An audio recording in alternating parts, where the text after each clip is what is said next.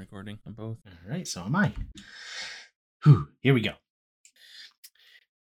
Thanks for coming to hear the Quird on the street. I'm just so proud to be here. I'd like to thank all the people for my Spanish 104 college course who told me that I'd never make it. Thank the Quird Academy, and of course, thanks to the witch from behind the Wendy's dumpster who cursed me to always speak as if I'm reciting an acceptance speech. I am your award host, Vince. And with me is a man who was struggling, but now he wakes up at 4:45 a.m., does 145 minutes of cardio, takes a cold shower, drives his supercar, and he knows that his net work is his net worth. He is your Sigma male grind host, Josh. Oh man, these just keep getting better and better. I mean, these ones just wrote themselves. How you doing? I'm good. Just another. You on that grind? Oh yeah, that's how I live. Grind. On the Grind. Yep, grind. On the way to that shine. Yeah. How about you? How are you doing? I'm fine, man. Yesterday's worries are today's streets. Oh, is that how the saying goes? Yeah, I think so. I think you got it correct. Cool. Thought so. Do you have a fun fact? Yeah. Fun fact. I don't have a fun fact. That's good. What's new with you this week?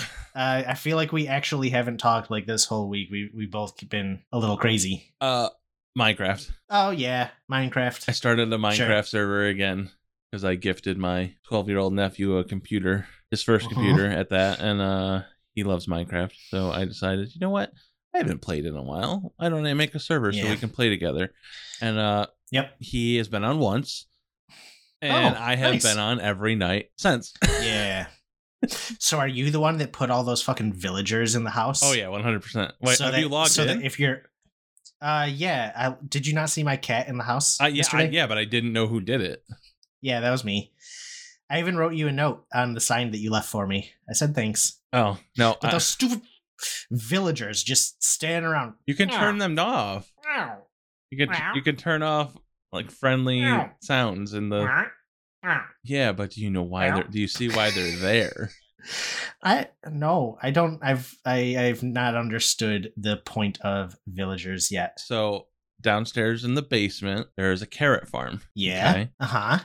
You can use one of the skills in the mod pack is called twerk, and it allows you, if you stand on a block of crops and you hold shift, and it makes it instantly grow. So you can stand in the center of a 3x3 block of carrots and hit shift and grow them all the way out, and then right click and harvest all of them. And so basically you can just hold shift, look down, and right click over and over again until you fill your inventory with carrots. And then you run upstairs to the farmers and you can trade the carrots for emeralds. And then you can trade all the emeralds to the librarians that are up there for all the different books to enchant your items. Wow. Yes. I'm actually in the process, or I was earlier, of making 2 more levels. I'm going to put farmers on one whole level, librarians on another, and then continue to grow up, because there's like butchers. There's like, I think 9 or 12 different professions that you can get. Why does there need to be so many? Because they do different things. Like they provide different blocks. Gotcha. And it'll become really helpful because this mod pack that we're playing, once we make the vault altar, or vaulter, if you will, you place those vault rocks in there to make a crystal. And when you place a vault rock in there, it gives you 4 random items of random quantities that you need to put into the altar to turn that vault rock into a crystal. At the beginning, they're pretty easy, but as you progress, the recipes get harder and harder to the point where you'll need like 31,000 brick. So the whole point of the game is to, as we progress, is to create automation as much as possible to be able to fuel these blocks to keep doing vaults. So basically want to automate everything. Like we'll move into digital storage where everything is done through basically like a computer system. And all right, well, just let me know what I need to do. I'm not about to learn all that. So just we need another fortress. We need blaze rods to find the end. Okay. I have to go to the end and defeat the dragon before we can do anything. Just I don't know. Is there a way to leave me notes in game? Can you just leave me notes for like the simple tasks that I need to do when I log in case you're not on? I mean, I could just leave a sign, I guess. I don't know if there's probably a way to write notes in there. I'm not sure. Or I could just, we'll see. I could just write you a message in Discord. We'll figure that out after we're done recording the podcast that we record together. Yeah. Wait, this podcast isn't about Minecraft? I'm confused. It could be someday. Yeah, right? Well, it will slowly morph into a Minecraft podcast, but for now, we are a podcast that, picks a word from the Quirtle words from last week. There's 28 of them. We pick one of them. We talk about whatever the hell we can based on them. You know the deal, Josh, right? Oh, I forgot. If you don't, I'll demonstrate. Yeah, why don't you go? Because I go first this week. Okay, I think I will. The word that I picked this week is field. This made me think of fielding questions, like an interview. Okay. Right? So I'm gonna need you to go into the episode doc. Yeah, I have it open. You have it open. I can see a bunch of numbers, and that's it. Yes, all the questions in here are white. So I'm gonna roll a number. And then we are going to jump back and forth, asking each other the questions that we reveal. Okay. By turning the questions, black, I guess. Okay, sounds good. All right. I will go first. I'm going to ask you question number 239 here. There's like 400-ish questions. 239. Okay, you're gonna turn it black, or you're gonna turn the color, I'm assuming? I am. What makes you really angry, Josh? Ooh. Inconsiderate people. Inconsiderate. Yeah. I can understand that. How precisely do you define inconsiderate? People that just don't operate under common courtesy. Like people that don't hold the door open. If somebody is within reasonable distance from you and you don't hold the door open, that shit annoys me. Like, yeah, I get that. Like, yeah, I mean, if they're just getting out of their car and you see them, yeah, that's one thing. But if they're within like 5 paces from you, hold the door open. You're gonna lose 3 seconds. Nope. Open the door just barely enough for you to slither inside, and then let it close behind you. Yeah, I mean that stuff. People that don't use turn signals.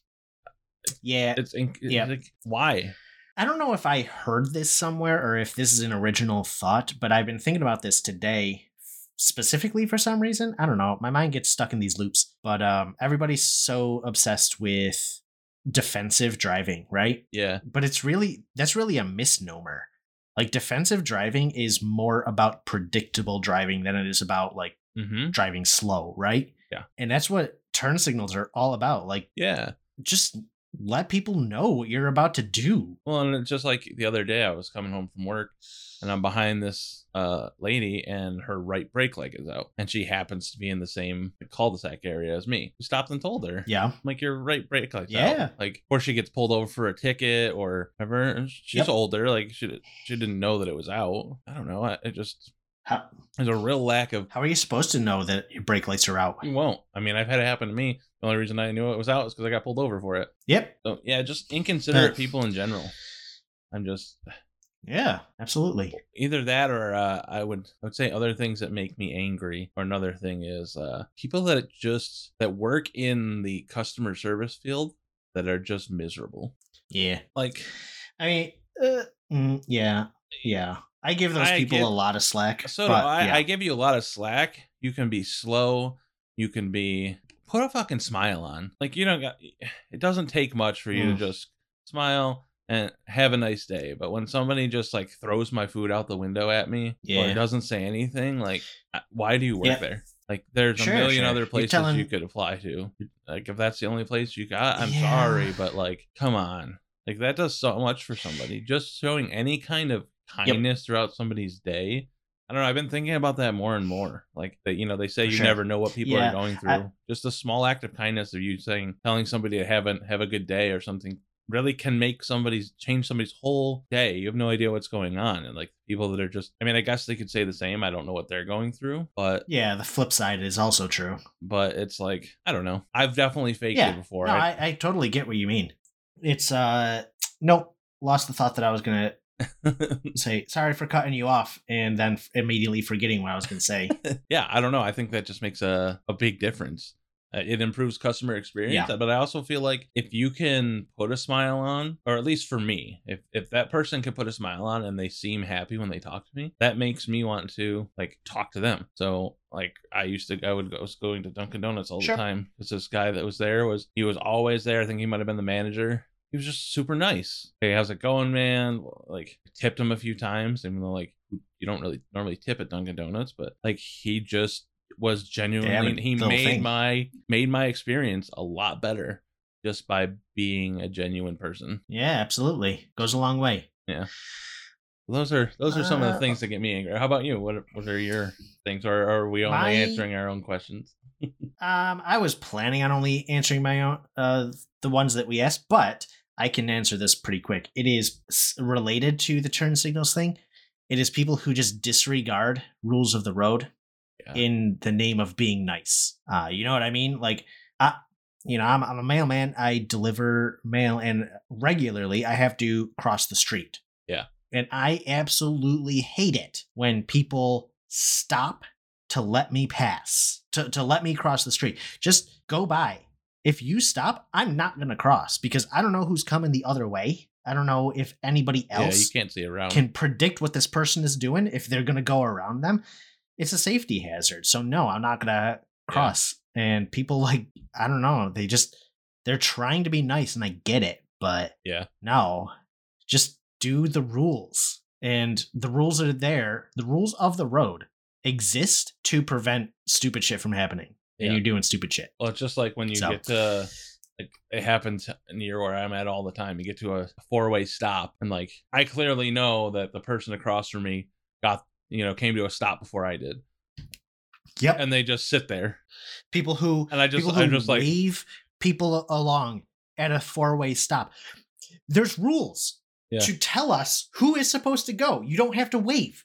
Yep. Well, except for when the person that's supposed to go is not going. Yeah. And then you have to wave them on. Like, come on. Because that's the same thing. Like you said, I'm not going to start going. And then you decide, it's just like becomes a standoff. Yep. I don't even wave people. I just start shrugging at them. I just wave them on. What's happening? What are we doing here? Why are we driving if you don't? Anyway, we'll move on. People suck at driving. All right. I am rolling for you. Okay. 64. Go to 64. Okay. Let's make it black, and we'll see what the question is. I only have I only have view capability. Oh, okay. I'll make it black then. Boom. Have you already experienced writing a journal? No. I will say that we can get like 5 reroll. Well, no, we'll just reroll this one. I'm not going to set a number. 103.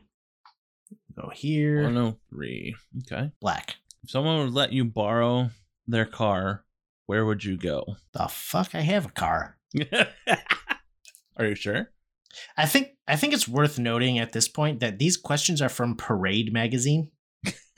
You just pull them off of their thing, like, Yeah, man. I do have a similar list like this from Teen Vogue if you want to switch over to those. No, these ones are fine. Okay. If someone would let you borrow their car. So what? Okay, here's a better way to phrase this. Instead of saying somebody will let you borrow a car, if somebody was providing you any means of transportation to go anywhere, where would you go and why? So whether it be plane ride or a boat somewhere. Okay, yeah. This is tough. I would go to some national park. Okay. I don't know, man. It's hard to answer, and this is a very broad answer to it. But like the national parks are fascinating to me, so I would go to maybe Yosemite, but that's like not a car ride away from New York. Yeah, well, that's what I'm saying. They would pay for a plane.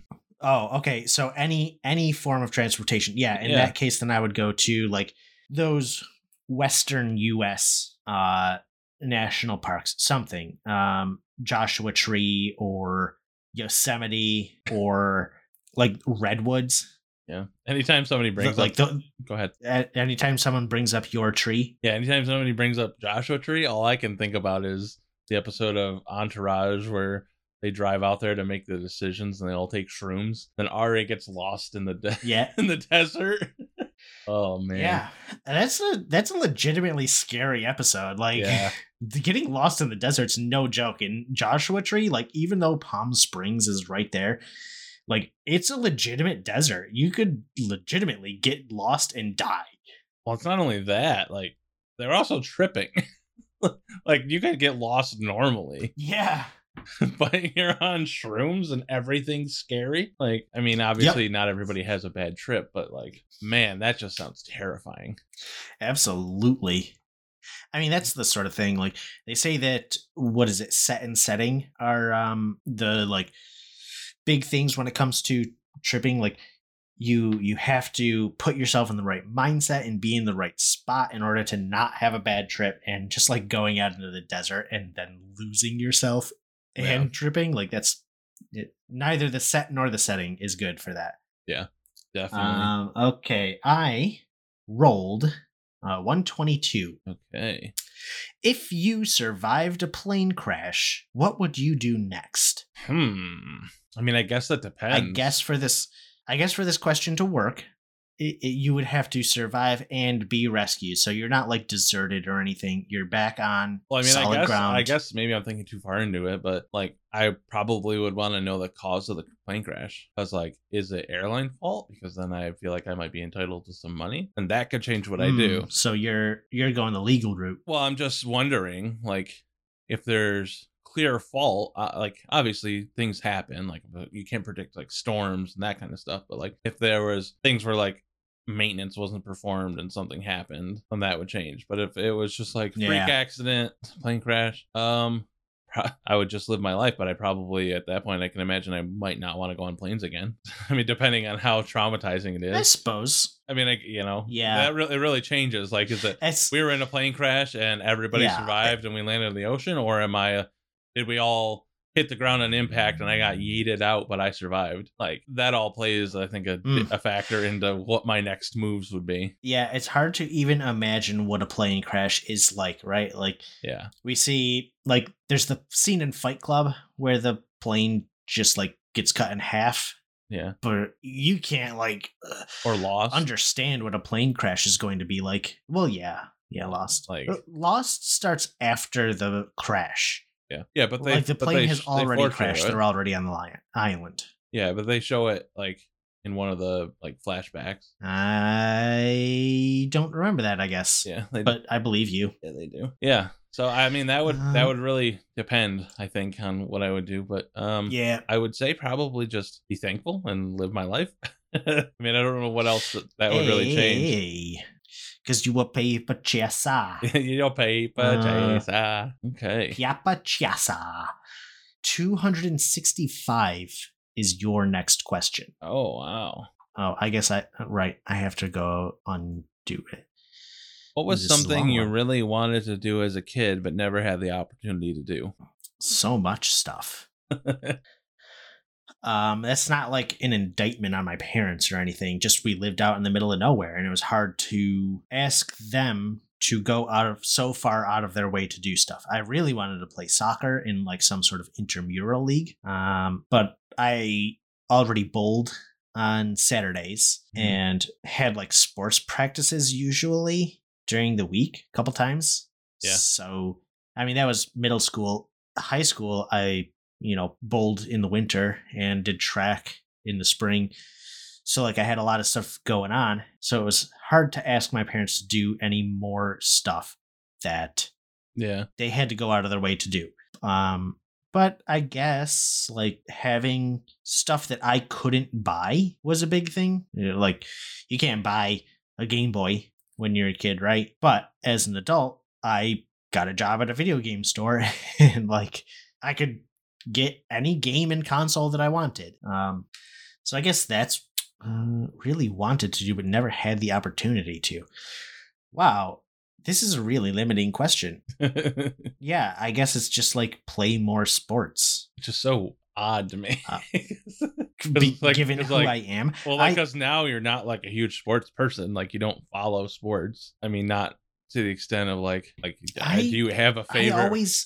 I mean, I guess the Chargers maybe, but like, you have favorite sports teams or like that kind of stuff. At least you the never sports talk that I about it. find interesting. I don't like all sports. Like, there's some people who just like all sports and will follow everything and everyone, and I just can't do that. I like the Chargers as a franchise in the NFL, kind of. I don't really have any link to them anymore. I liked them because of Drew Brees and then LaDainian Tomlinson and Phillip Rivers, but now they're all gone and it's a whole new team, and I don't think I have any real link to them anymore. Yeah. So I guess I'm a Bills fan now. I've really come to like the Bills lately just because I like seeing people around me enjoy things. Yeah. And everybody around me is a Bills fan. So I like seeing the people around me enjoy the Bills doing well. And I want them to do well so that I can see those people enjoying it. I think the Bills are a really cool thing too, because it's still like that small town feel. You know what I mean? Like, where obviously you have like, I mean, in comparison, I mean, they have the smallest stadium and smallest like town for any NFL team. Maybe not for long. No, I mean, the stadium's going to be bigger, but it's still going to be in the smallest like area. I don't even know about that. Buffalo is New York's team, right? Well, like, that's what everybody says. I think if you go out to even Albany, even if you start going downstate from there, I still think people out there are Bills fans because they are the only team that plays in New York. I think that you hit Albany, and there's a mixture of people that still, there's some people that like the Bills, but I think you hit there, and then you really start hitting the Giants and the Jets fans. I think that everybody in New York right now likes Buffalo because they're the only New York team doing well. So like, while they're not rooting for them, if it was the Giants versus the Bills, if the Giants can't do good, then they might as well see the Bills do good. And it's like, I guess Bills did so bad for so long that they're like the underdog that everybody wants to see do well. Yeah. And Josh Allen's like just this big, goofy dude. He's not like your traditional quarterback. Like he's like 240, 6'5", but he's a running quarterback too. It's like, and everybody doubted him when he was coming in. And now he's just like, he's doing really well. He's goofy. I don't know. It just like filled the void. I probably should have gone to see them. They're in training camp right now. They train in Rochester. Like, my mail route drives through the campus that they train at. Yeah, definitely would be something cool to do. They're still practicing right now. Yeah. Do you have to like pay to get into training camp? I don't know shit about shit. I don't know. Maybe. I can't imagine it'd be much if it is. But I see a lot of people bringing their kids. Yeah, I know. I saw it was really cool. They just had a clip of a kid that was at training camp that lost his father recently, and Stephon Diggs, who's like the big name receiver for them, he had actually just talked about it not too long ago, how he lost his father when he was 14, and he heard about that kid being there, and he went around the barriers and went and like picked the kid up over the fence and brought him in, and like stood there and talked with I think the kid was like 5, just stood there and talked with him, and like, that stuff means so much to the community, and like, that little kid will never forget that. Yeah.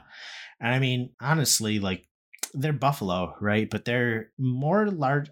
They're at least half of New York's team. Because people in Utica a lot of them are Buffalo Bills fans because. I mean, you just see a lot of us coming out of the woodworks, because there was a lot of quiet Bills fans for 20 years because they didn't do anything. They weren't very quiet. They were the most vocal bad team fans.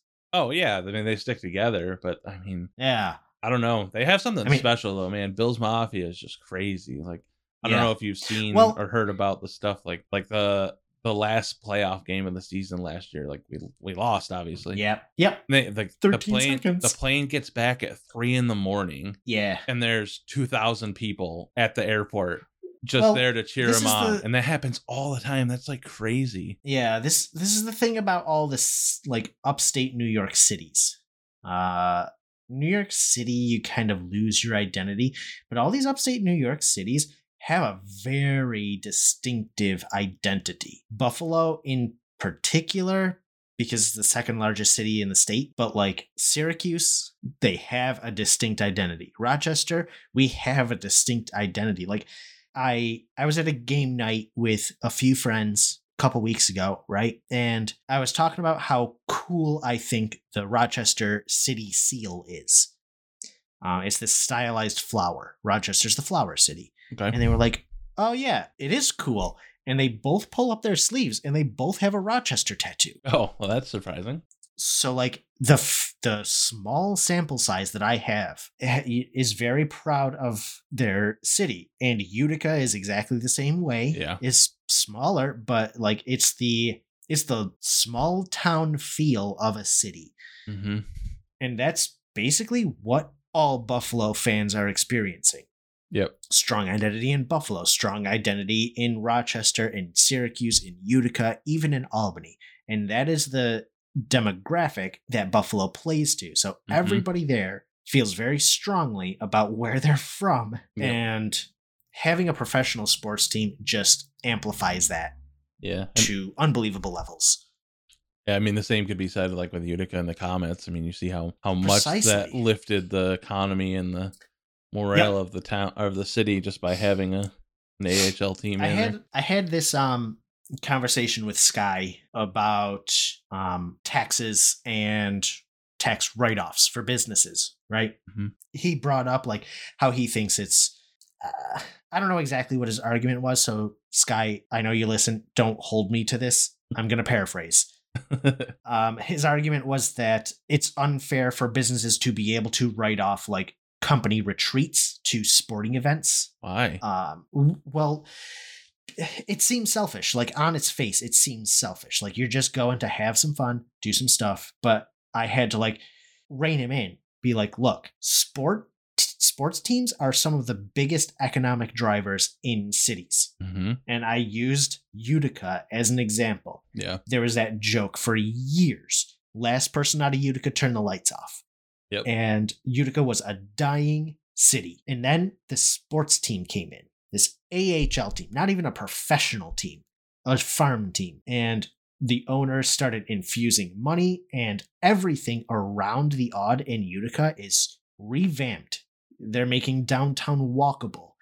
All this money gets infused. And I had to tell him, like, making a write-off is just you being allowed to choose where your tax money goes. And sports teams are a pretty good economic way to make your tax dollars go further. Yeah. Like, it's amazing what the area around the Odd looks like in Utica. Or I guess or Adirondack Bank Center, whatever it is. Yeah. The ABC. My thing would be, I mean, the alternative of that is them not doing it. Yep. You know what I mean? Like in a day and age where people value companies caring about their employees more than ever, I would say, like, that's a more driving factor for people staying with a company than it ever has been before. Yeah, sure. That's huge. That makes sense. Like, oh yeah, like we just had last week. We just had our company trip. Every summer, our company rents pontoon boats, and we go up in the Adirondacks on a lake, and we all go out and on these boats, and we park at a sandbar, and we all enjoy drinks and hang out, and then we're out there for the whole day, and then we take the boats back to a restaurant, and we all eat and drink there, and then we drive them back, and then we go home for the day. But it's like, like we call it our skip day, you know, because if you don't go, you got to work kind of deal. But but it's to get everybody to get out together and not just be working. But absolutely.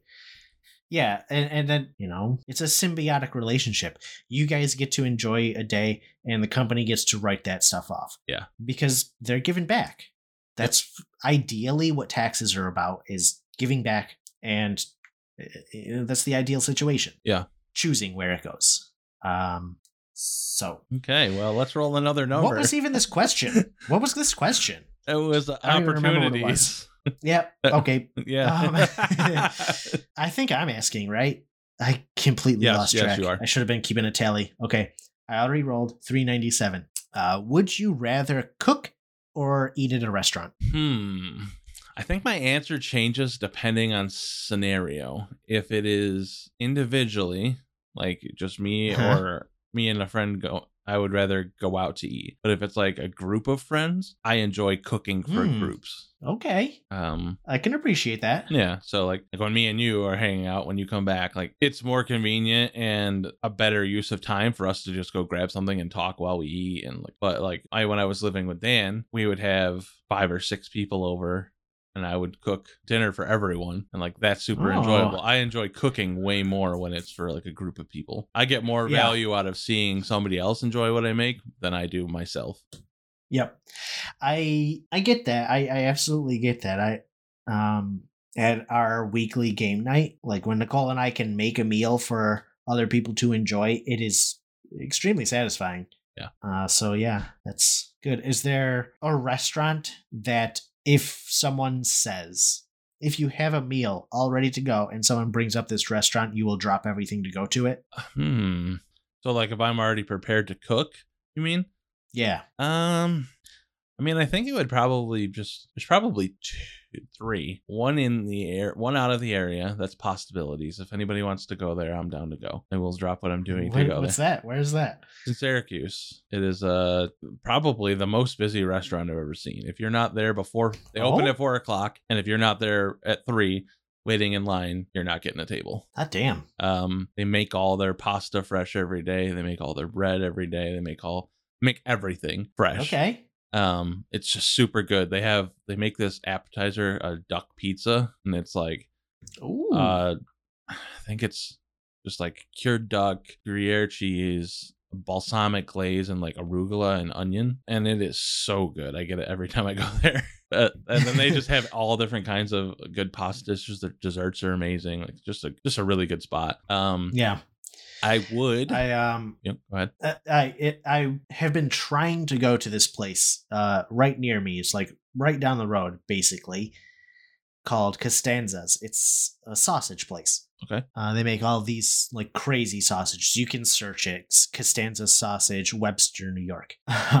The 2 times that I've been there, they open at noon. I got there at 1:15 once, and there was a 10-person line out the door. Yeah. I was like, damn. Well, okay, fine. It's 4th of July is coming up. Is people just stocking up? The last time I went there, I got there at 11:45, and by the time they opened, there was a line out the door. Like people went in, there was a line out the door. They have so many sausages that I like tried to text people and get them to tell me what they wanted for me to get. Oh wow, they do have a bunch of different stuff. Oh, this sounds really good. They have so many. Oh, this Asiago that the people that I asked, good. I know. So the people that I asked were like, "There's too much, so you just pick." And I'm like, I don't want to pick from this many for other people, so I just left. Okay, so let's mark this down. Next time I'm out there, we go there. I don't think they're open on weekends though. Okay, well, I will take a Thursday and a Friday off, and we go on a Thursday. We'll plan it. I had last Thursday off. Okay. I have this Friday, Saturday coming up off. I won't be able to take that too soon. I know. But we'll figure it out, and we'll go. We didn't have anything to do, and my days off have been so busy that I was like, I just want to do nothing these days. I feel that so much.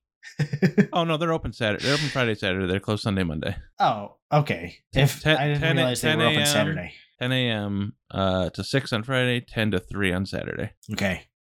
Well, the next time you come out, whatever my next Friday, Saturday is, 6 weeks away from this week.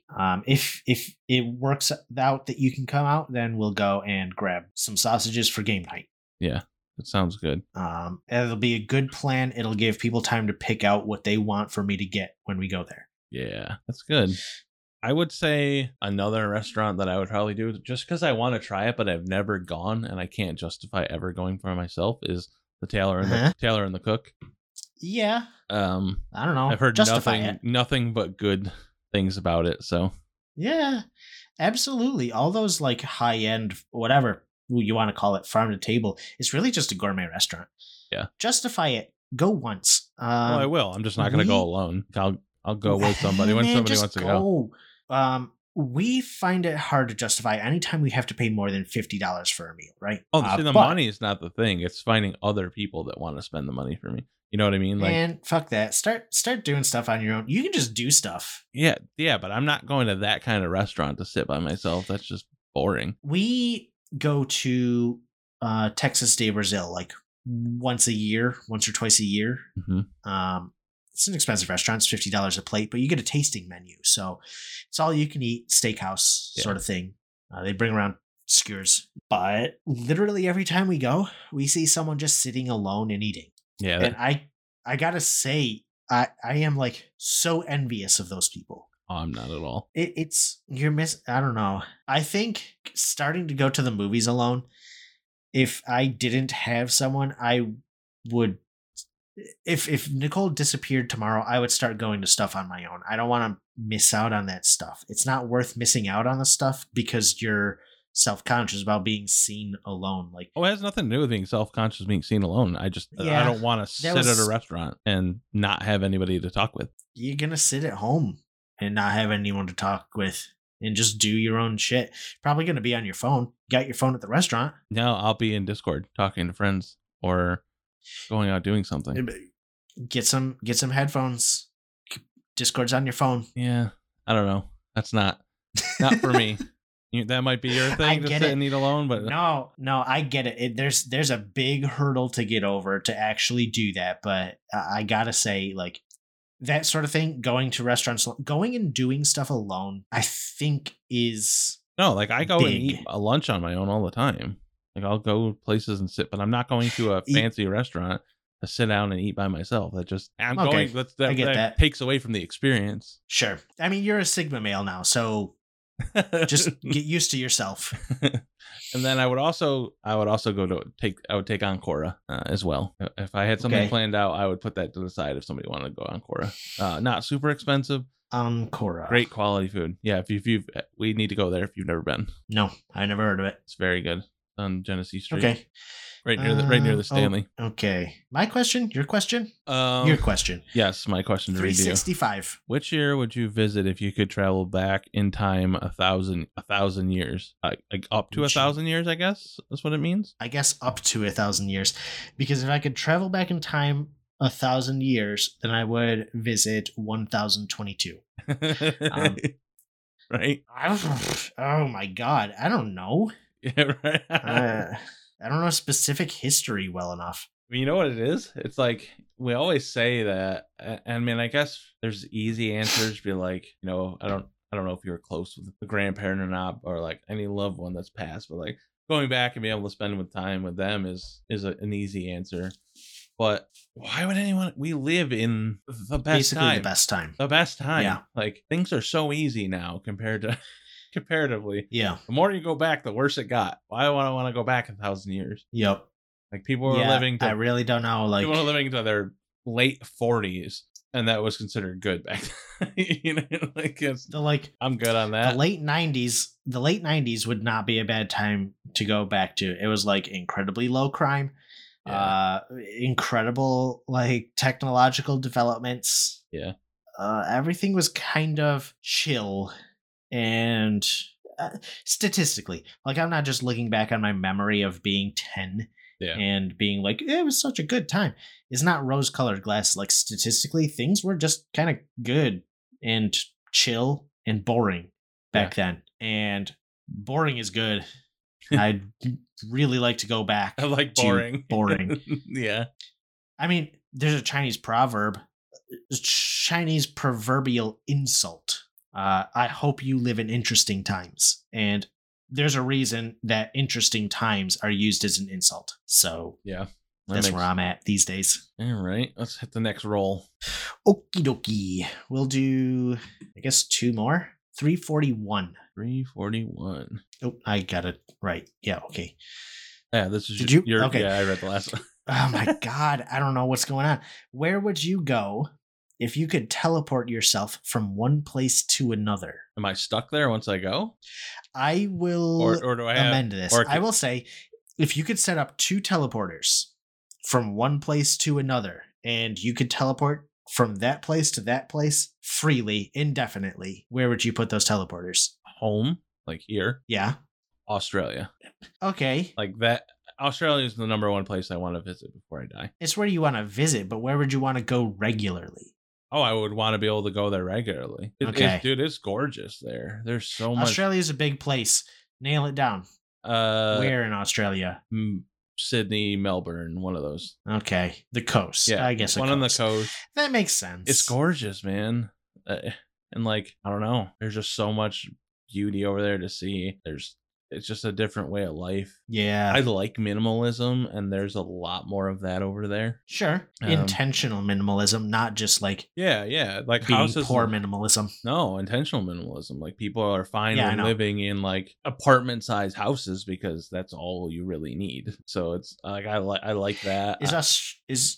I'm not trying to put a damper on your choice, but is Australia suffering from the same thing that New Zealand is, where housing prices are just going ridiculous? Like people are living in those areas because they literally have to.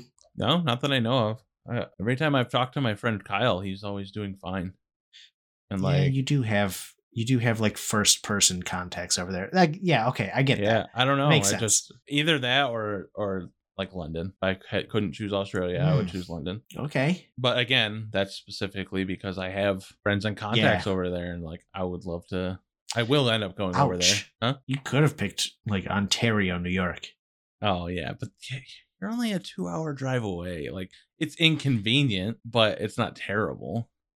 That inconvenience could have gone away forever. No, and here's my reason why I'll tell you. I moved 1 hour away from Matt, and I saw him infrequently. And I don't know if I moved closer to you, if it would change anymore, because we're just older and we're busy. We're like, you have stuff to do. You're married. Like, yeah, well, we're considering if Nicole's parents move away, we're considering Elmira to move to. So like downstate. I don't know. We looked it up and we're like, where in New York gets the least amount of snow? Because I don't want to move south because the temperature gets too hot, and Nicole doesn't want to move north because of too much snow. So we got to strike a balance. Where in New York, where the temperature is fine, do we get the least amount of snow? It's basically Elmira. So I mean, it doesn't actually put us any closer to Utica. I feel like that's a negligible amount less, though. It can't be that much less. I mean, I guess than Rochester, but like, no, it's not. It's exactly the same amount of time. No, I'm saying like the amount of snow. Oh, yeah, no, it's significantly less. I don't know. That seems crazy. It is crazy. Like, why? What's specific about them? Middle New York. It's far enough away from the Great Lakes. So then technically like Rochester, Syracuse, Utica, Albany. These are in an area where if the wind is blowing east, then you get snow off of Lake Ontario. If the wind is blowing south, then you get snow off of Lake Erie, or vice versa, actually. Yeah. But either way, no matter which way the wind is blowing, because it's going to be blowing one of those directions in the winter, you're going to get snow. That's what makes basically like I-90 in New York the highest snow area in the United States. The top 4 of 5 cities that get the highest snowfall are in New York, and it is Syracuse, Buffalo, Rochester, Albany, in that order. So that is cities that make the population list. So Utica doesn't hit the population of that list, but that is where the highest snow in the country exists. Just south of that, Binghamton, Elmira, southern tier New York is just far away that you get the snow coming off of Lake Ontario, but you won't get the snow coming off of Lake Erie. Damn, I guess you're right. That is crazy. Less. I would not have thought it's like double. Yeah. Utica to Elmira. Yep. By the way, the other one in that top 5 is St. Cloud, Minnesota. Yeah, that makes sense. Yep. Just move to Binghamton at that point. Elmira seems really nice, actually. And it's right near Watkins Glen. Like, it's a half an hour drive from Watkins Glen and a half an hour drive from Seneca Lake, which is our favorite Finger Lake. So it's really pretty much the ideal spot for us in New York.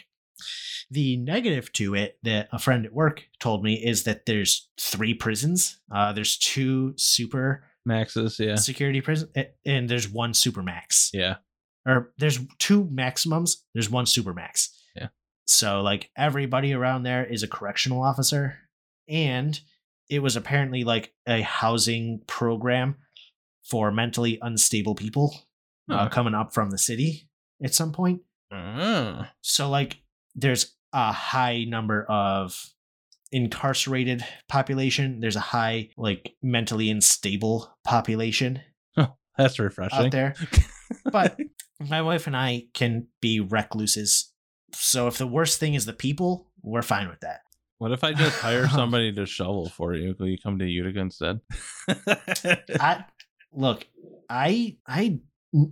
Utica. If it were up to me and me alone, we would move back to Utica, but it's not, and I don't want it to be. No, I obviously it can't be. I'll just have to schmooze Nicole and be like, look how much closer you could be to me. You know you enjoy my company. Yeah, I mean, I don't know. No, I mean that's literally the same as where you are. I mean that's no different. So that would be a good move. For her, it's about the snow, and I get that. So I don't want to. Yeah, I mean it makes sense. I don't want to make her move somewhere where there's a negligible benefit.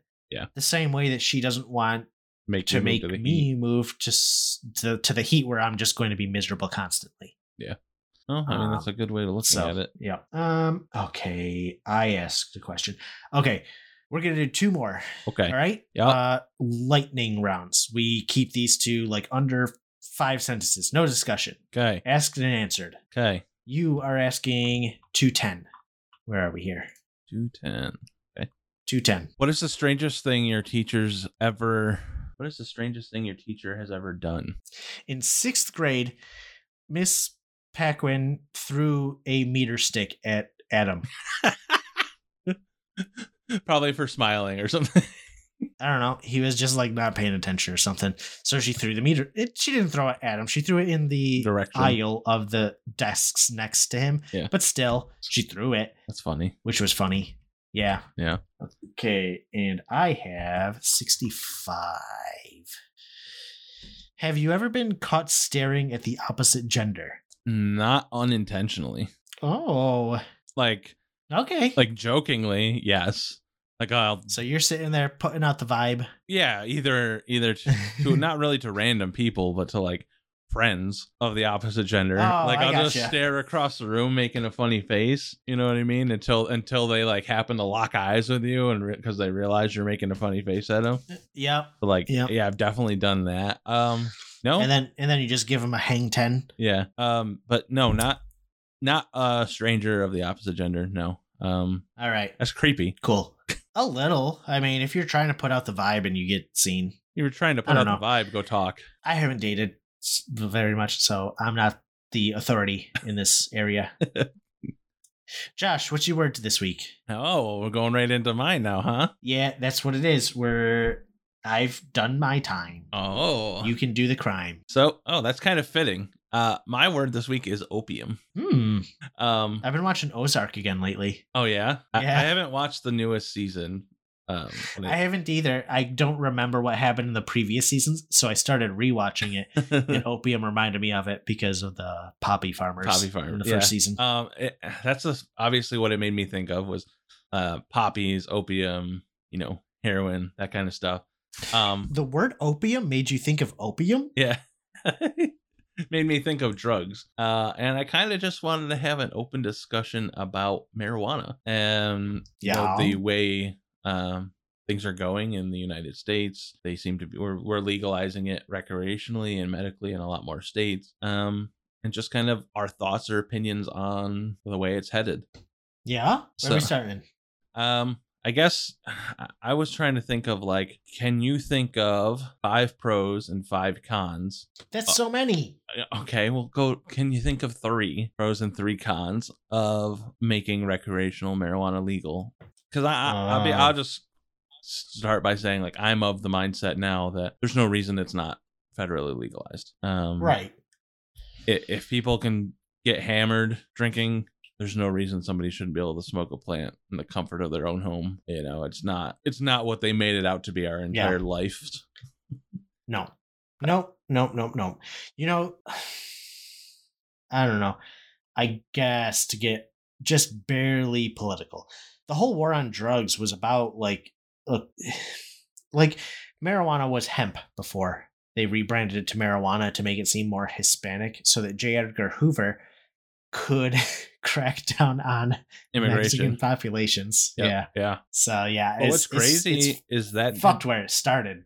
It also, like, it's considered, like, the devil in Mexico. Like, I watched... Oh, really? Yeah, I watched a guy named Hector Rodriguez. He's the owner of Optic Gaming, or one of them at this point. And was born in Texas, but lived in Juarez, Mexico, until a certain point in his life before moving to Chicago with his family. But, like, growing up, he said it was considered the devil. Like, if somebody was... I don't know if it was people thought obviously you're associated with the cartels or what, but it was like that makes sense. Crazy. So like just as much as it was considered to be bad and associated with them, it was almost like they associated it with them, but with the cartel. So yeah, like he said, it was parents would get crazy mad if they ever found out anybody was smoking marijuana because it was like, that's your link to the cartel. You're going down the wrong path, kid.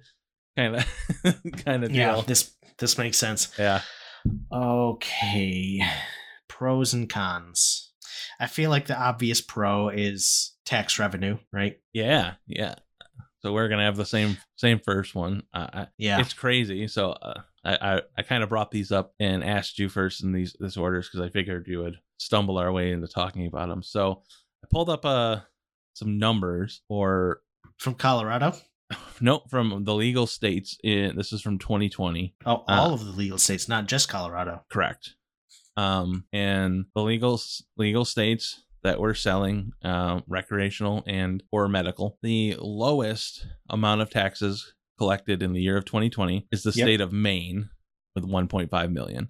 Yeah. Colorado sits at number 3, 387 million. Yeah, man. That's the significant amount. Like the number one, California. Oh, yeah. $1,031,879,926. Yeah. $1 billion of tax revenue generated by that. And oh, yeah. So it goes into talk about California actually surprisingly isn't listed on this. So I don't know if theirs doesn't have a good reasoning for what they do with their money, but most of the states actually have a pretty good investment structure for the revenue. So like Colorado, 13% of marijuana revenue goes towards state funding public schools. So it's only 13%, but 13% of 387 million is still a lot of money getting pumped into the school systems. Yeah.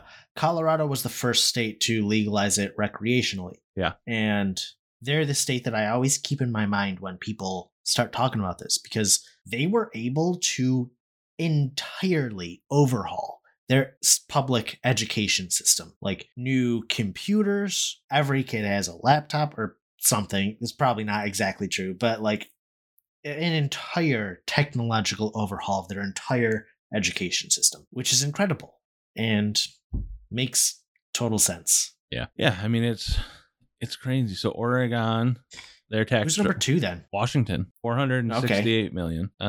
So Oregon tax structure benefits mental health and drug abuse services. County and local law enforcements and state police are all funded by marijuana tax revenue.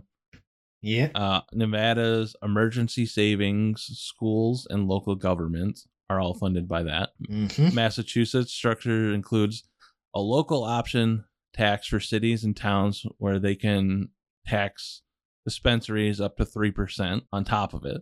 So that allows on the local level for them to make more, not just on state, which is nice. And then in Alaska is split between the state general fund and program to provide drug treatment and prevent mental health problems. Yeah. So like that's big. Yeah. The whole flipping it on its head and using the revenue to treat other more serious drug addictions is like the most beautiful reversal that I've ever seen. Because for years, marijuana was the gateway drug. Yeah. And I've put a lot of thought into this. Like, I'm not an economist or a law major or anything like that. But marijuana currently is the same schedule as heroin and LSD. Yeah, just crazy. Now, one of these things is not like the other. To be fair, heroin is not like the other because heroin is extremely addictive. Yep. LSD and marijuana are not physically addictive. They have behavioral addictions associated with them. Yep. But if you're looking at the law and you're smoking marijuana and you see like, this isn't really doing all that much that's bad to me, but the government says it's really bad. What else is equally as bad? Heroin. Then you can justify like the jump from marijuana to heroin. The governmental definition of it made it a gateway drug, not the fact that it would just lead into other drugs. I just think the fact that I think they just miss the target when they're thinking about like, I mean, they were jumping to the fact that they think, well, people go to get marijuana, the drug dealer also has heroin. Generally, that's most of the time not the case. Like people that are dealing pot don't want to deal with cocaine, heroin, LSD, and all different kinds of narcotics, pills and stuff. They do. Most of the time, people that are selling marijuana, at least on the level where they're selling it to the end user, most of the time they're doing it to make enough money to where they can smoke themselves. These days and in our area are the caveats that I would add to that. Yeah, that's true.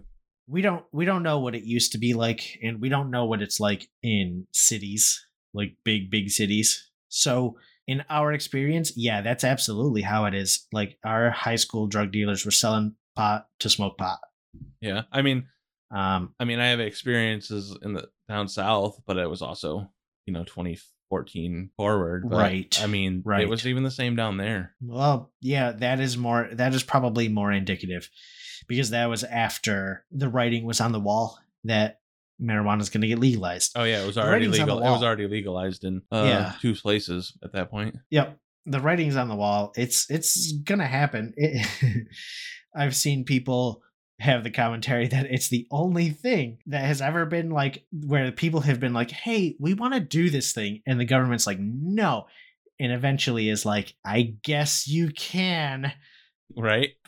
Well, and it's crazy because I feel like it's the one thing where like you're getting common thought process from both sides. Both political parties can come to terms with the positives of doing it. Both political parties, I don't know. Both political affiliations of people, not parties. Yeah. The parties are not like the leadership. Mitch McConnell is on the record as saying the only thing bad about the KKK is that they smoke marijuana. So it's not the parties that are on board with this. It is the people who have these political ideologies. Yes, correct. So maybe not Mitch McConnell.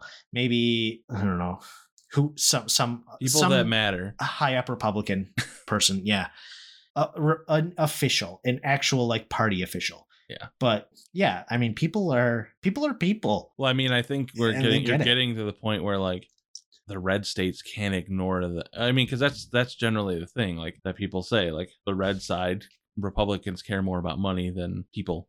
It's kind of the general thing, and it's to the point now where like they can't deny the money. Yeah, how could you ignore Texas the money? Is in the process of, I was reading about it, in the process of having it to where they can import from I think Kentucky. I think is that hold on, let me look. I don't know. Kentucky is Mitch McConnell's state, so Kentucky's already legal, so is it? I believe so. Is it Kentucky? Maybe I'm wrong. Give me a second. Oklahoma. Not Kentucky. Okay. Yeah, that makes more sense. They're going to import from Oklahoma. Okay. So that way they don't have to deal with it being made and processed there, but they can exercise an excise tax for importing it.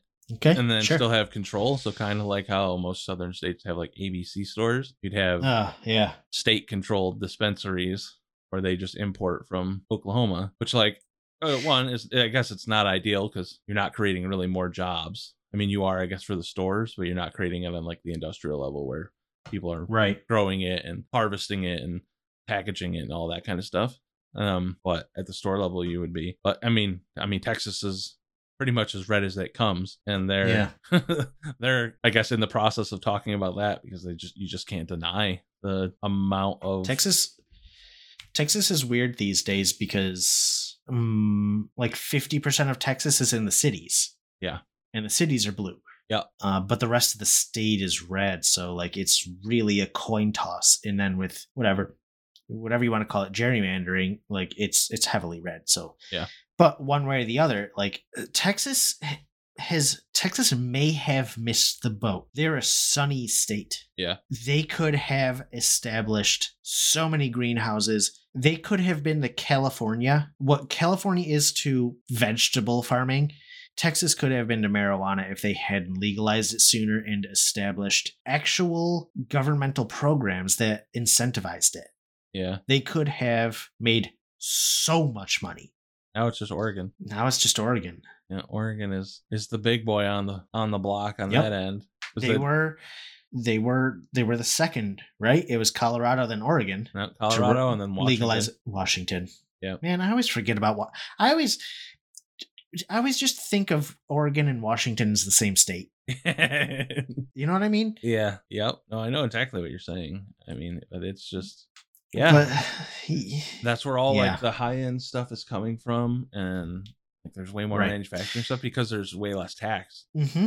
So like people will produce everything in Oregon because it's way cheaper to produce there and then ship it in. Because they don't have to pay the taxes on the production. You have to pay the taxes on the sale. Mm-hmm. But if they're shipping it out, then you're good. You're golden. Yeah, I just think it's kind of cool how we're seeing this huge shift, because I mean I can even remember like myself growing up. I had it in my brain growing up, like I mean I legitimately stopped hanging out with one of my best friends because he started smoking marijuana. Granted, I was like 14, but like in my mind at that point he was a scumbag. I'm like, but I was 14, I didn't know any better, and like that's how it was perceived. Yep. Now I'm gonna ask you off mic who that was. Oh, I don't care. I'll tell you, it was DJ. Oh, I haven't talked to him in forever, but yeah, that's legitimately why I stopped. Really? Yeah, I mean, it just created. I don't think I knew that. I mean, it wasn't like this is a strict reason. It was more like he started doing it. When you start falling into that, you start hanging out with different people, that kind of thing. That's legitimate. You know, it was kind of like I still talked to him and stuff. I wasn't like we were just like instant disconnect. But I mean, we were neighbors. We lived right next to each other, but. It caused the divide, and it was because of that. I mean, it makes sense. But like, makes sense. I was also 14 and impressionable, and at that point in my life, I had no interest in that or alcohol or anything. Yep. I was. You saw that the Truth dog commercial. Yeah. and you were like, damn, bro, I can't be like that. Nah, the dare stuff really got me. Dare to keep a kid off drugs. Yep. Dare to. Why don't I remember the song? I really want to remember the song. I don't. I just remember the red letters or whatever it was on the periods in between. But I don't know. I was. Yeah. Yeah. The Dare shirts have become very fashionable. Oh, 100%. It's crazy how that switched. You know, from like in 2004, that would have been I was 14. So I mean in that little amount of time, we've gone like complete opposite. We're like, obviously they're not out here telling people to go smoke marijuana, but it's not the devil anymore. You know. I know. That's important. Honestly, just the stigma. Yeah, has been pretty brutal. I mean, and that's, I guess the older I got, the more I realized like I can go to a bar and drink as much as I want, and I can get in my car and I can drive home. That's my choice. It's a dumb choice, but it's my choice, and I can choose to make that. Now, I will never do that because I'm not an idiot, but it's available to me. But at the time, like you couldn't just smoke up the joint. Like people, there's a bunch of studies going on, and obviously I don't condone driving on anything because you don't need to. Like there's just no need for it. Just stay home or stay wherever you're at. But they did this one study, and 50% of the time the people that were smoking marijuana and driving were more cautious because of perceived impairedness. Yeah. Like they thought they were too high to drive, so they were driving slow, turning their turn signal on early, like hyper aware of everything because they don't want to get caught. Yeah, that's the joke, right? Like, who does this joke that when you're drunk you'll run a stop sign, but the worst thing that you do when you're high is wait for a pine cone to cross the road? Yeah, I mean, like, it's just funny to me. I don't know if you know, this is one of my favorite commercials that's ever aired. Okay. You go ahead and take a look in Discord. Click on that one. Okay. I love this commercial. Just let me know when you start it, and I'll start it so that the people can hear at least the audio. Okay. There's nothing. There's no voices. I'm starting it now.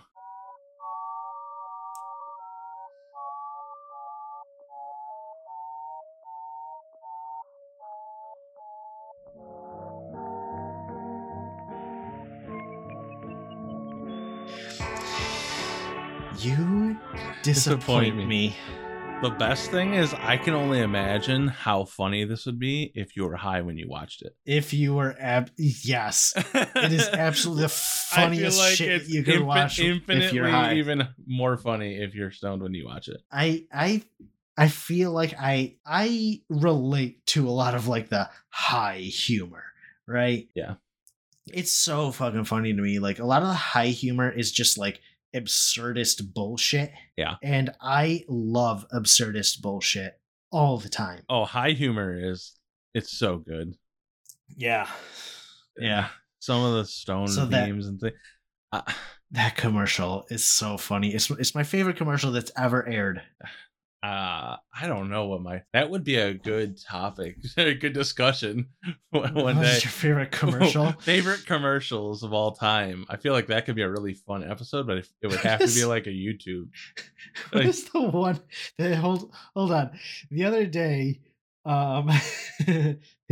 okay, which text thread is it in? It's got to be in the Nicole and Sky one. Oh no. Is it okay? Someone sends the text like that Skittles have been found to show a carcinogen or something, right? Yeah. So I share the Skittles pox commercial. It's like so funny. Oh, yeah. That Skittles pox commercial is so funny. Oh, hold on, I want to show you. Let me find this one Skittles commercial and see if I can find it. I mean, I'm pretty sure it was a fake Skittles commercial. Yeah. But, oh yeah. Your precious Skittles are poison. My doctor says I have Skittles pox.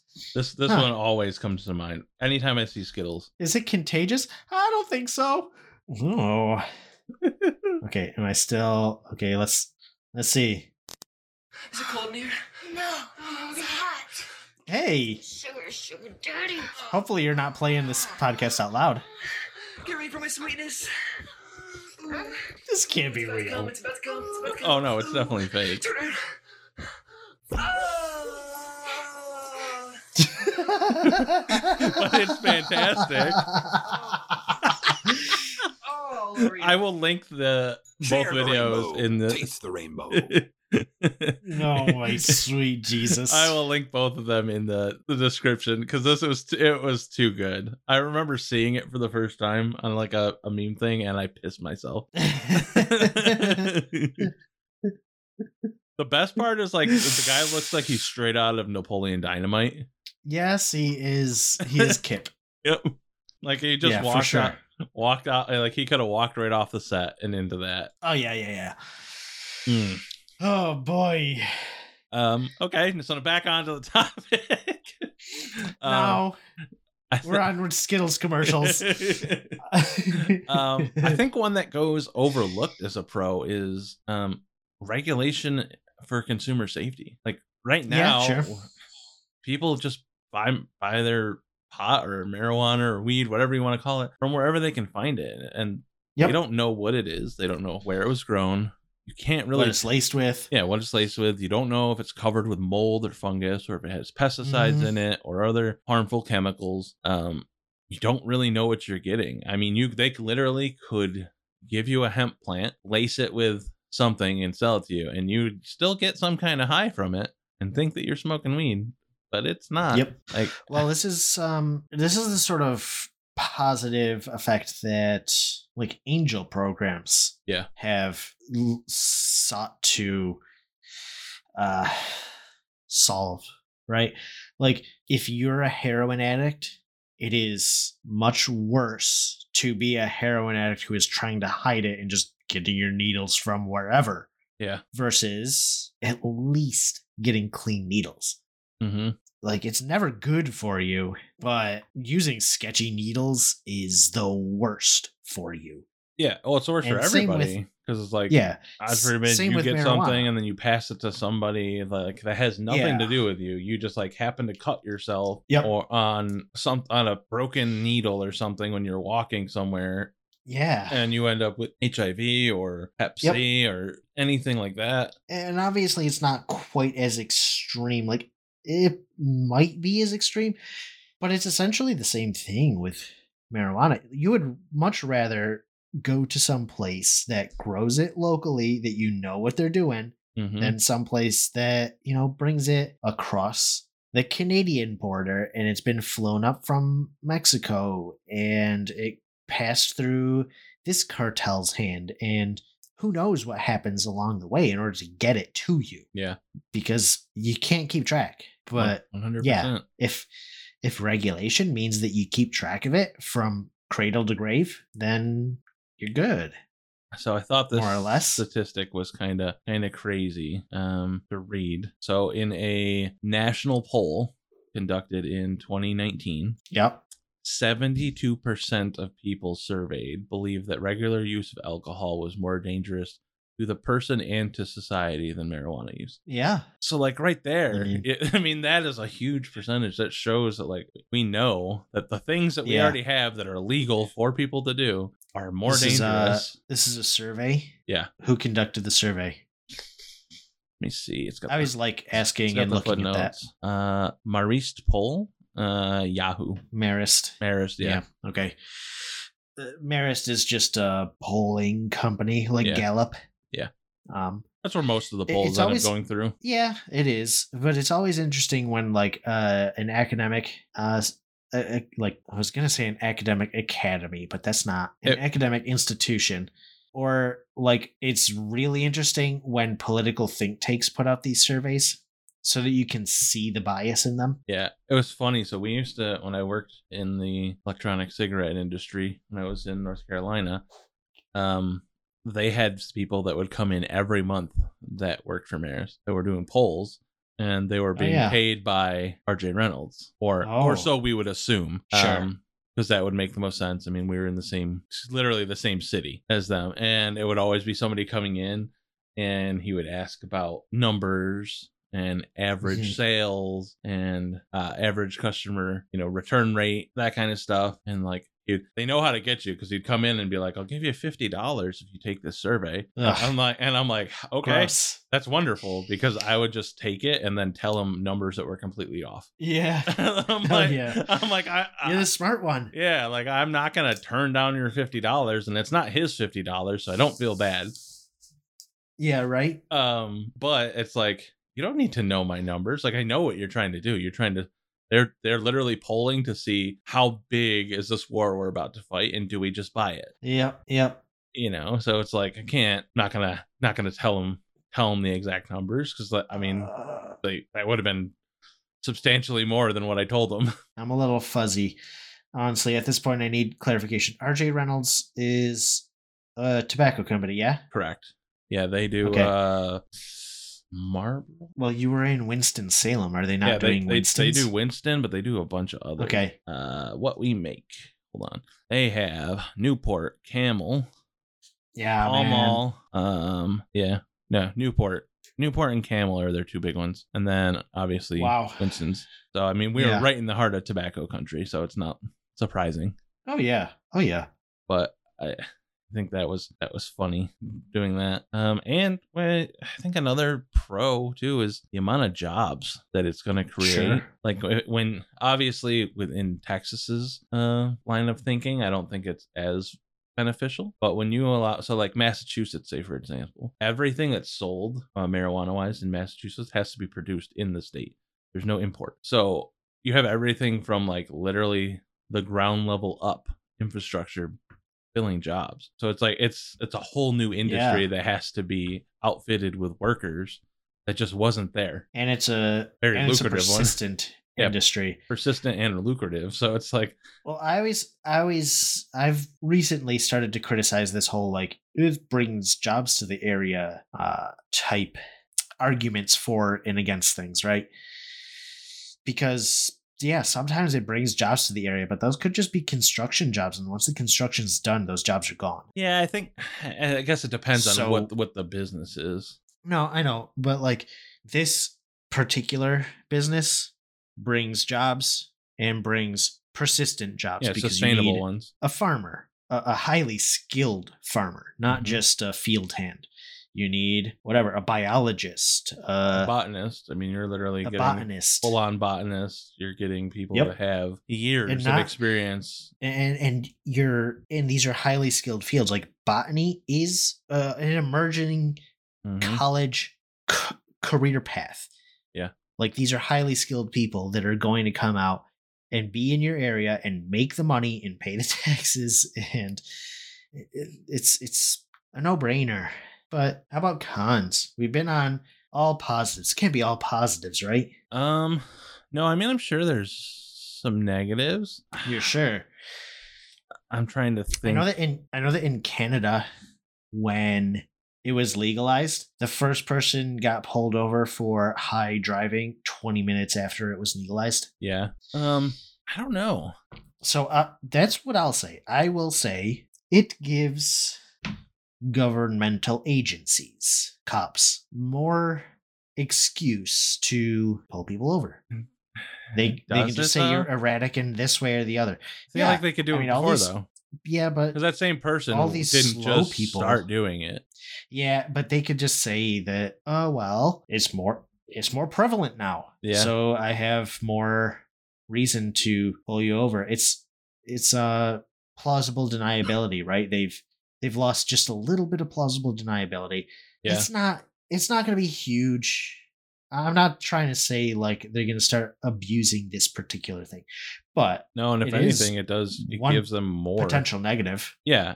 But on the flip side too, now that they're with it legalized, they no longer have to do all the paperwork and everything tied to incarcerating people for marijuana. Yeah.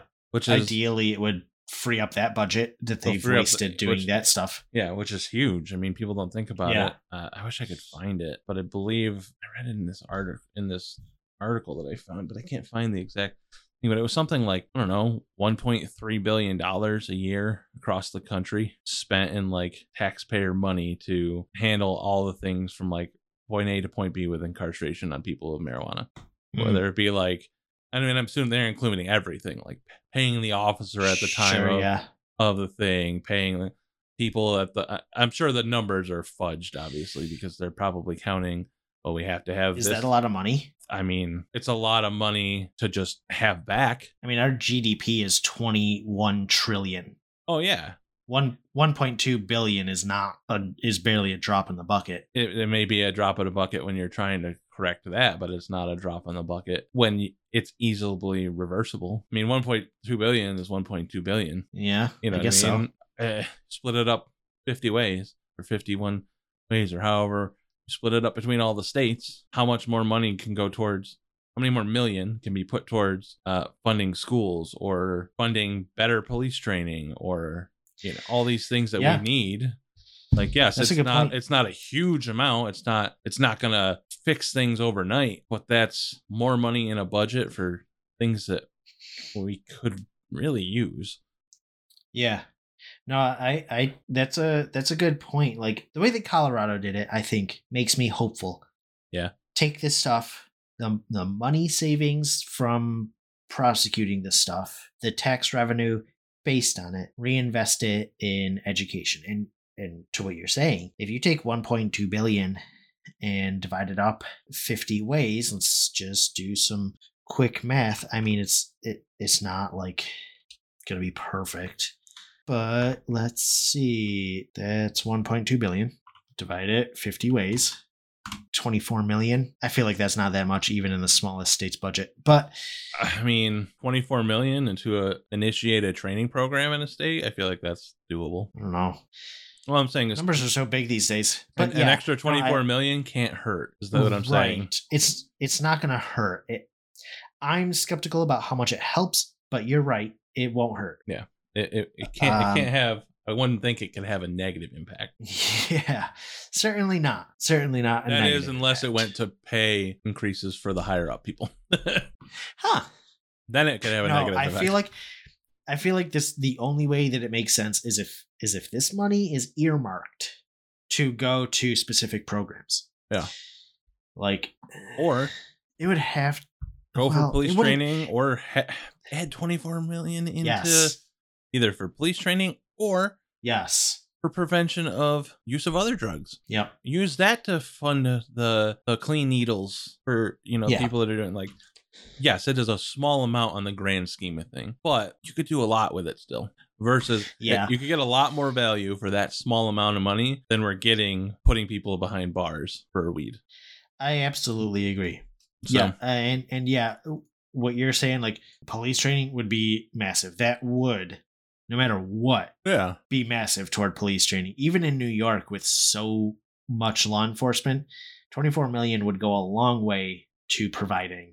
I mean, because here's the thing, like, you might not be able to fund a statewide increase of pay for people, but you're telling me for 24 million, you couldn't incite a week-long training program for the police force in New York State? You have to be able to, or at least close. It can at least be the tipping point for where, okay, it makes sense for us to invest the other money with it to do it. Yeah. So I only see that being a possible benefit. You know what? I just looked it up because I want to see what sort of numbers we're talking about. I don't know if it's the smallest GDP in the nation, but Rhode Island has a GDP of $66 billion, right? Yeah. 24 million toward that is not like a huge amount, but it isn't nothing. It's more than is it more than 1%? Not quite 1%. But what is okay? So on the same aspect, police budget. I'll be able to find this or not. Hopefully, you would be able to. Okay. I feel it would be hard. The police department. Everything in government's so hard. Okay. Yeah. This is law enforcement budgets are largely made up of personal related costs, including police department roughly spends $85.6 million operating budget on salaries, pensions, health benefits, trainings, and other things. So 24 million is a pretty good chunk of 85 billion. That's what they spend. I know. That's what I'm saying. So you can have another 24 on top of that. How much do they take in though? I don't know. It's not apples to apples, but I know that police departments receive somewhere in the neighborhood of $8 to $9 billion worth of Army surplus goods every year, but that's across the nation. So I don't know what that works out to. I'm trying to see if I can find it. It's probably not important. No, I mean, in the grand scheme of things, it's not. I mean, we're just trying at this point. We're just trying to find facts to back up what I'm saying. We're nitpicking. $24 could go a long way someplace. Yeah. No, 24 million could be very useful in places. It's just hard because you would have to identify where that is going to be most useful. And then it's all politics. Yeah. I think the big negatives or cons aren't ones that are inherently, well, one of them inherently happens right away. The other one might not, but the first one is obviously you're inhaling something you shouldn't be. Yeah. Unless you're eating an edible, which in that case, it's still something foreign. Still can't be great for your liver, right? Because I think your liver breaks that down. To be fair, I don't even know if that's the case. There's two places in nature that cannabinoids are found. One is in hemp or marijuana, that family of plant. The other is in the human body. We produce it naturally. Yeah, that's why we have an endocannabinoid system. Yeah, so we produce it and we regulate it naturally in our own body. So I don't know if having excess is inherently harmful. I don't think it is, and I think that's why they're realizing that it has more medical benefits. Yeah. I mean, it's hard because I was talking to my brother-in-law about this the other day. He was like, I don't know why I've been seeing like a lot of studies about marijuana and LSD coming out lately. I had to educate him and be like, it's because 3, 4, 5 years ago, the FDA rescinded their ban on studying these things. Yeah. There was a ban on studying these things. You couldn't publish studies about marijuana and LSD usage until a few years ago. Studies are just starting to come out now. And there's a lot of stuff that we've been told over the years that isn't true. It's going to end up being not true. Yeah. And I don't know if having excess cannabinoids in your system is bad because there hasn't been study on it. Yeah. I think at least not ones that I've seen. The other one that I can think of that's, like I said, not inherent, but could happen, is basically the formation of big marijuana. So if we see the same problems, which I don't think we necessarily will, because I feel like we're more self-aware now as a society. But like obviously them exploiting children, like exploiting people for profit and targeting children with that stuff could be a problem. I feel like we've learned from tobacco and alcohol where that's going to be more of a, and I think people in general like go into these places and so much more of it is not targeted at children. Like the package, like, they're not really, that's not their goal. Like children don't have $30 to spend on a joint or $80 to spend on an eighth of weed or however much that gets you. I don't really know, but like they don't have that kind of money. I don't want to say ignoring, looking past the marketing to children aspect of it, which could be argued. My friend's guy had some, I think, gummies. They were basically like branded like Sour Patch Kids. Yeah. And that's not ideal to brand stuff as candy. It's true. I can go with that. It's arguably marketing to kids, but kids aren't going to be in these stores ideally. So well, and I mean, they're not doing. That also leads into this thing where like then we're limiting a consumer good to a specific age group. Like I buy Sour Patch Kids. I'm not a kid. Yeah, I know. And I like I said, ideally they're not going out and spending like billboard dollars putting Stoner Patch gummies. I don't think there needs to be marketing, but necessarily for it. I think that there can be branding, but in a way like, so say for example, same guy Hector, he started his own marijuana company called Pine Park, and it's reminiscent of his first time smoking weed. That's where the name comes from, and it was just him and his friends in a park. Okay. It's surrounded by a bunch of pine trees, and that's where he came up with the name. And none of it has to do, like the packaging, nothing looks like anything to do with kids. Cool. So like having people like that jumping into the industry and realizing like they're creating gotta be responsible. Well, but they're creating a culture. It's not that you don't, when you can create a culture and people are behind you, you don't need the gimmicks of, oh, this is fun and flashy and whatever. Like when people feel a part of something, they just want to support. You don't need as much flash and bang in the pan to get people to buy your product. Yeah. And they do that with other content.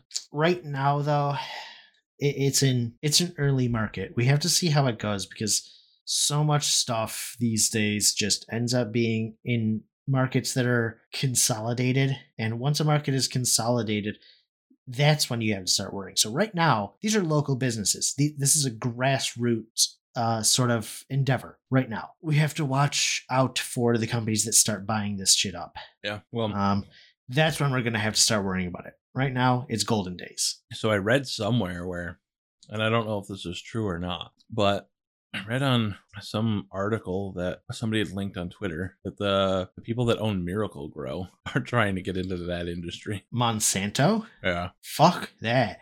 Yeah. Well, apparently, like the son is getting to the age where that sucks. Yeah. That sucks. That like generational billionaire money fucking sucks ass. Yeah. Like the Koch sons are just garbage human beings because they just don't understand the value of a dollar. The same way that like kids who are poor, who have never had money, don't understand the value of a dollar. These billionaire kids don't understand the value of a dollar. Yeah. And they fucking suck. And I can't imagine that Monsanto kids are going to be any better. And if they start buying up this fucking industry and consolidating it under a single banner, and then they're going to go wild doing the shit that their parents' friends, fucking Philip Morris and RJ Reynolds did, consolidating their markets, pulling all sorts of bullshit.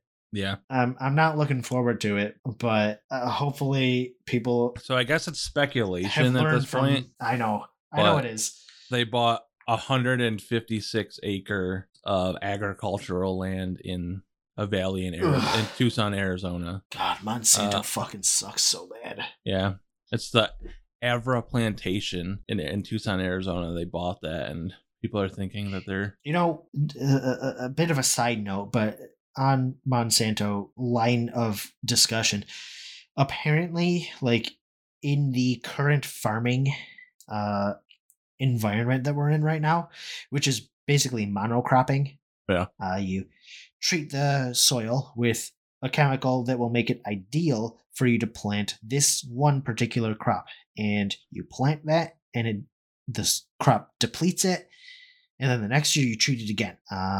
Apparently, using that system, we only have something like 30 harvests left in like the soil in the United States. Yeah, that's what they're worried about. This is that. So apparently, Monsanto and Bayer are like fighting over this property. Apparently. Oh God! And it looks like people are worried that they're interested in creating GMO marijuana.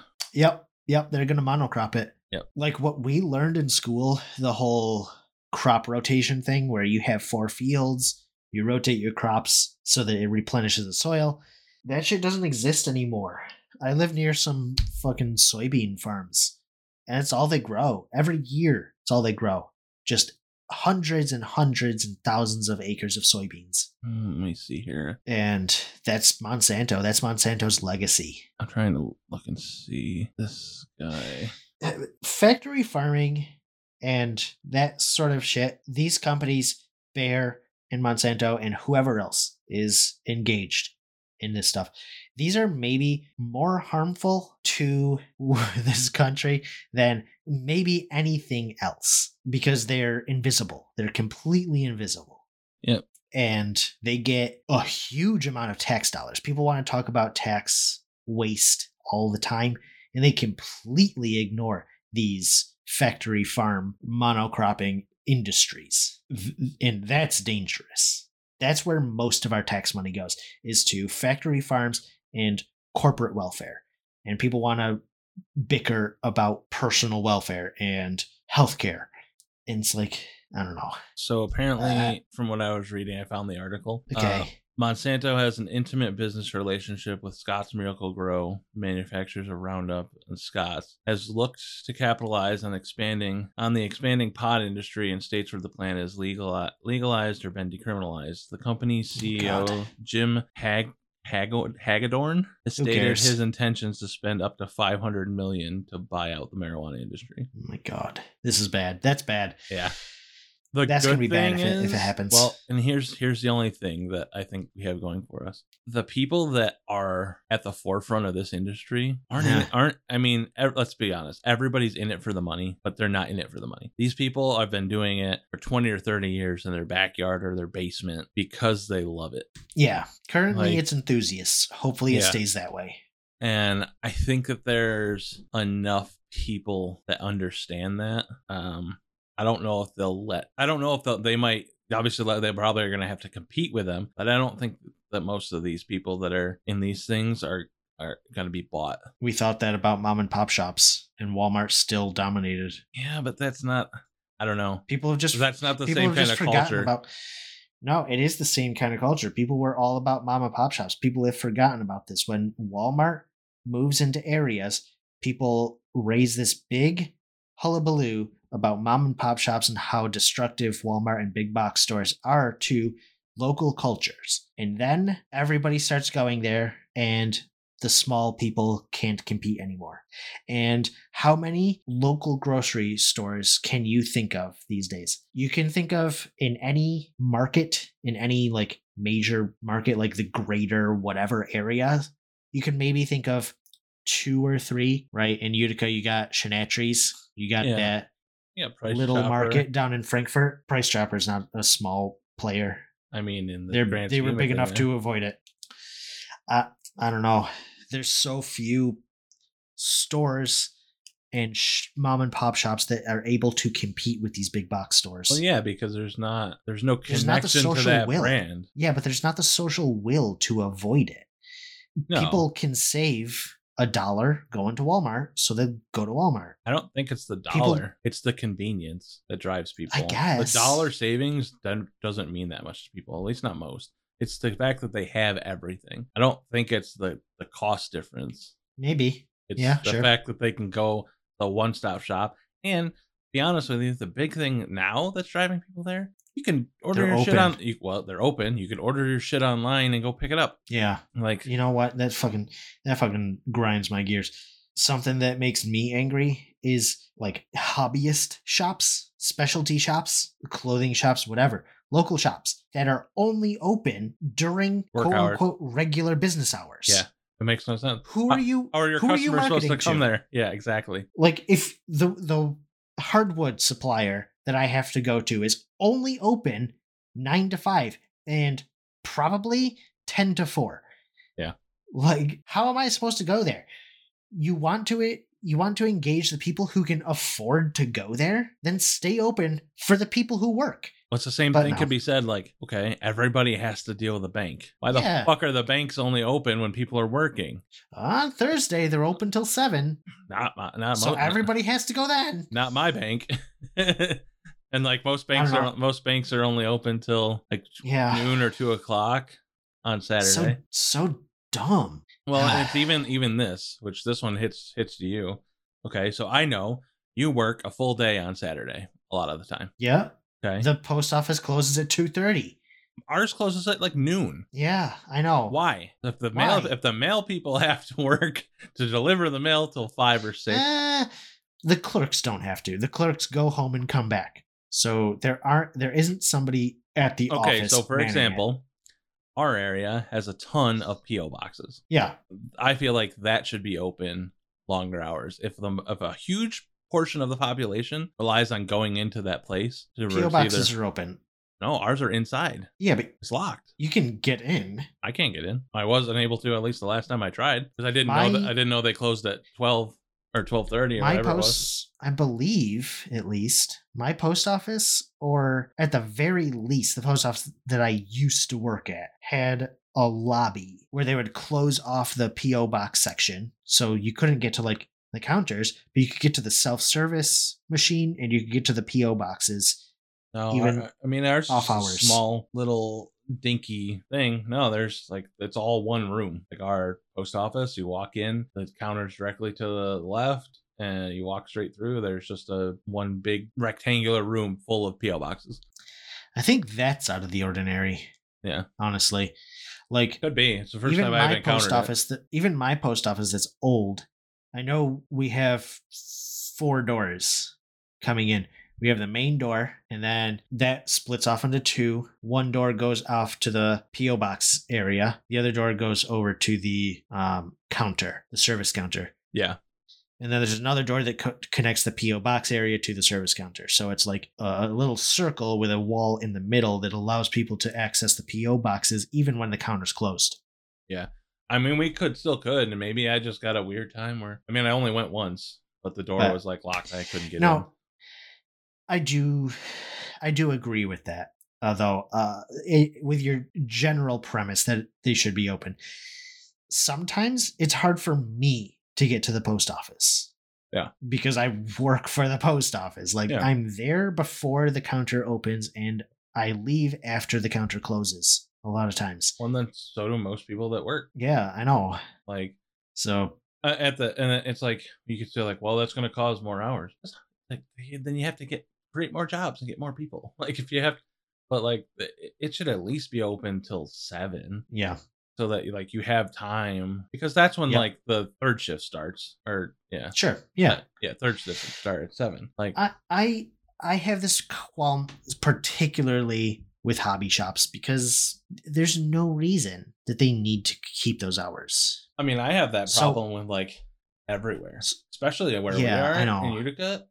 Like food places, everything closes at 8:30 or 9 o'clock. Yeah, and I'm like, that's wild. Why? It was like when we were doing the pizza place. They were gonna try it, but they didn't stick to it. They gave it like 3 weeks, and they're like, "We're not getting the business." Like we're in a college town. As much as we don't want to think about it, like Utica people come from the city, from all over the place to go to Utica College. Same thing for MV, because MV has the baseball team and soccer team. Same thing for Herkimer. Like Utica has a huge draw. That's why half of the side roads down behind Utica College are all houses that people are renting to college students. So like staying open till 11:30 or midnight, even if you're only open for like no dine-in, makes sense. Like obviously you're 3 weeks in, you're not going to make enough money because not enough people know you're open. You got to give people time to figure it out. Yeah. Like, they didn't give it long enough. And I'm like, you get something that's open like that and the kids finally do it. It's like, I can only imagine. Like, think about this. And granted, obviously the first time I went to it was in a huge city, but Insomnia Cookies, it built off literally the concept of being open late night for college kids to just order cookies and milk. And I mean, we knew the places that were open late. When I went to Buffalo, we had Zuby's. Yeah. Maybe it was that. Zonies. They specialized in calzones. Yeah, I mean, they were open till like 4. Well, that was my favorite thing. Like in North Carolina, Cookout was open till 2 a.m. on normal nights. Friday, Saturday, open till 4. Yeah, like it's big. It's huge. Like if I'm out having a good time with friends, even if I'm not drinking, like say I'm just hanging out with some buddies and we're hanging out till 2 a.m. and then I'm going home and I'm like, man, I'm hungry. My only options are McDonald's or Taco Bell. Yep, 4th meal. Yeah. But yeah, I get that. All right, so we just cracked the 2-hour record time. Well, I believe that's a good time to take a little You got a little quit. You got a bow to tie on it, or you want to bring up any last things to lead us out? No, good. I mean, I think it'd be interesting if we could get people to leave some of their thoughts on either our social media or sending it into us in our email, like how they feel about I would love to see that marijuana industry. I think that would be cool. That was kind of my point of picking this and like kind of leaving it open, but just kind of have a free-flowing discussion and not have anything real specific. Yeah. Tell us some whack shit that we said. Yeah. If you agree with things we said, if you didn't agree. We're not no damn scholars, so we want to hear from people who are listening. Yeah. And with that, we bid you farewell. We bid you farewell. Thank you and congratulations for making it to the end of this episode of Cord on the Street. We have been your hosts, Vince and Josh. You can find us on our socials. You can find us on Twitter at Cord on the Street, QUORD on the ST. If you're listening to us on YouTube /Cord on the Street, go ahead, like, subscribe, and comment. And wherever you're listening to us, whether it's on Apple Podcasts, Spotify, or wherever you can leave a review, please leave us a review. If you tell us what we can do worse, I promise I will read it on the podcast unless it's just too mean. If you have any need to contact us in a longer format, you can email us at cordonthestreet@gmail.com, or you can visit us on our website, cordonthestreet.xyz. Feel free to leave us a voice message on there. If you want to reach out to us individually, you can get a hold of us at our personal Twitters. Mine is @I'mScuzzy, IMSKUZZEY. And I am @V_C, spell out the underscore. We would finally like to acknowledge the people that made this podcast happen. Josh Wardle, who is the original creator of Wordle. And Freddie Meyer, the creator of Quordle, who you can find on Twitter @Quordle. And with that, we will just ask you, as always, to get the cord out.